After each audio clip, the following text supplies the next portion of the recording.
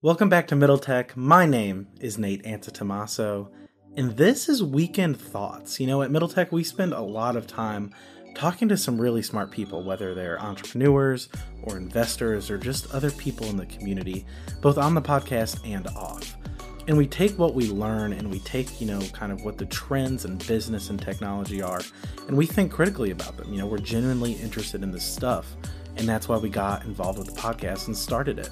And we talk amongst ourselves about topics and how they could impact business, how they could impact tech, how they could impact us or, the world at large. And because we do that, I want to start recording that. I want to take our thoughts, write them down just a little bit, a couple bullet points, but don't overwrite it. Let us go off the dome and just share our thoughts and how we're thinking about certain things. So that's what Weekend Thoughts is, and we're going to start this week with something I've been thinking about for a while. So let's jump in.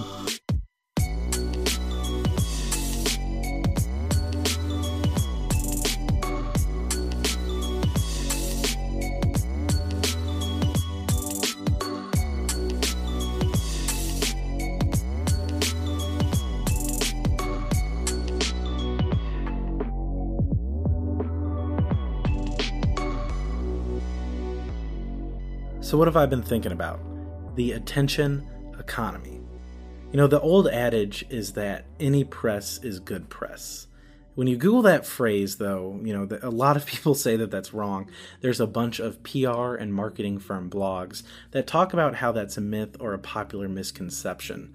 And that makes sense, right? We pay thousands of dollars, and we learn that in our college classes. We learn how to craft, a specific brand message and how do we perfectly position our company and our brand in this way so people have these feelings and these thoughts when they think about our company. But nowadays, it seems like the old adage of any press is good press, of taking anything, any attention, any coverage to be good, that might actually be true. And I want to call something out here. At the bleeding edge of this trend, the attention economy, are creators, influencers, people who create content for a living. Individual people that put content out, they're building their own personal brands. Some companies that are building their company brand as well are taking advantage of the attention economy, and we'll get to some of those examples. But creators don't have to deal with all the stakeholders that a brand does. The legal team, the executive team, the 7-person marketing team that's going to think about a tweet. Creators don't have to do that. So they can kind of take advantage of quick attention much better than brands, but both are doing it. So what is the attention economy? Basically, it's the idea that all that matters, the only thing that matters is people looking at you. It doesn't matter if they're looking at you because they like you. It doesn't matter if they're looking at you ironically, if they're looking at you because they hate you or they hate what they're doing. Those eyeballs are what you can monetize. You can sell sponsorships in front of those eyeballs. You can sell products to people. If you have 1 million people watching you, a small percentage of those will buy your product. Whether they say they like you or not, that percentage will buy your product. So whatever you can do to get people watching you is good because you're going to sell more if you do that. So what creators are doing this well? The Paul brothers is one that comes to mind. They are annoying. If you've ever watched Logan or Jake Paul on YouTube, they started on Vine, then YouTube, now they're all over TikTok. You know that they're annoying, just period. I think that's a pretty well agreed upon objective fact that they are annoying. But they have grasped that and harnessed that energy and have just made it their brand. And they are so annoying that they piss off people like Floyd Mayweather enough to box them. And then they do these boxing events and they sell sponsorships on their gloves and on the court and sponsored songs as they walk out like it is a sponsor fest and people pay for the pay-per-view. If 100,000 people, I'm sure it's multiples of that, but if enough people think that they're annoying, a small percentage of those people are going to buy the pay-per-view. Some because they like them, and some to see, look how annoying they're going to be when they box, but they bought that pay-per-view anyway, and they sold that sponsorship anyway. A little bit more traditional of example is the Kardashians. Everybody knows the Kardashians are crazy. Everybody knows that they drum up crises and controversies because people are going to talk about them, and they always just so happen to be right before a new season of their show.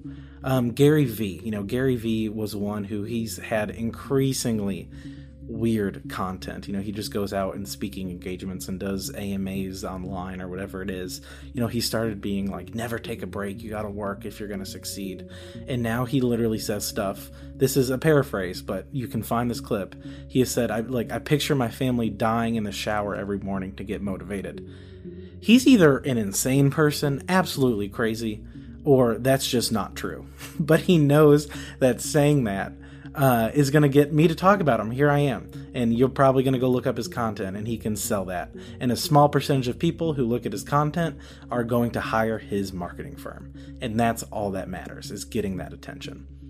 There are thousands of more creators who do similar things, but not as many brands, as I mentioned. But let's talk about a few.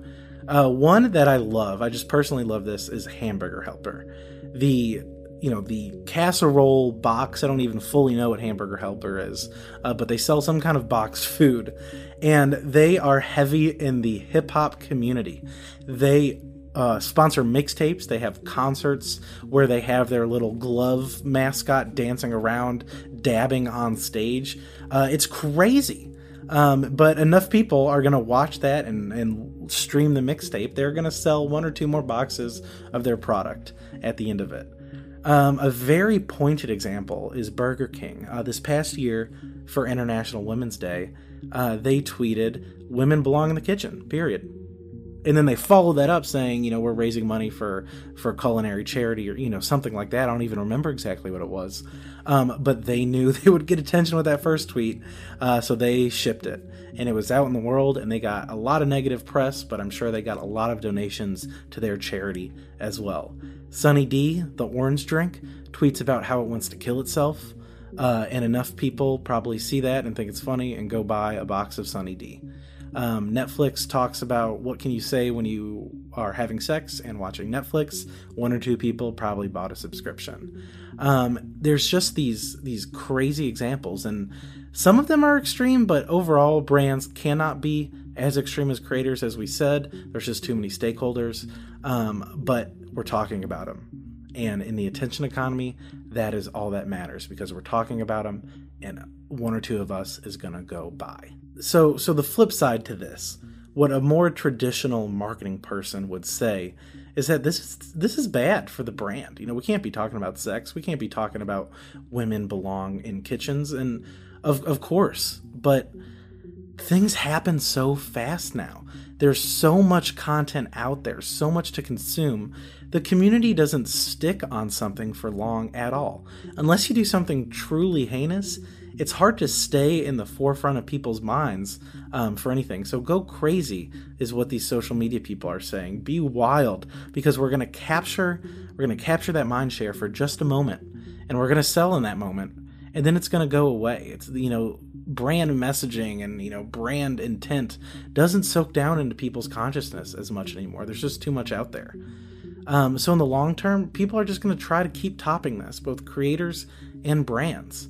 If things are so crazy, so extreme, will they be able themselves to keep topping it, or is another brand going to have to come along? Is long-term mega fame possible to achieve in this climate? I'm not sure, but I also don't think it matters.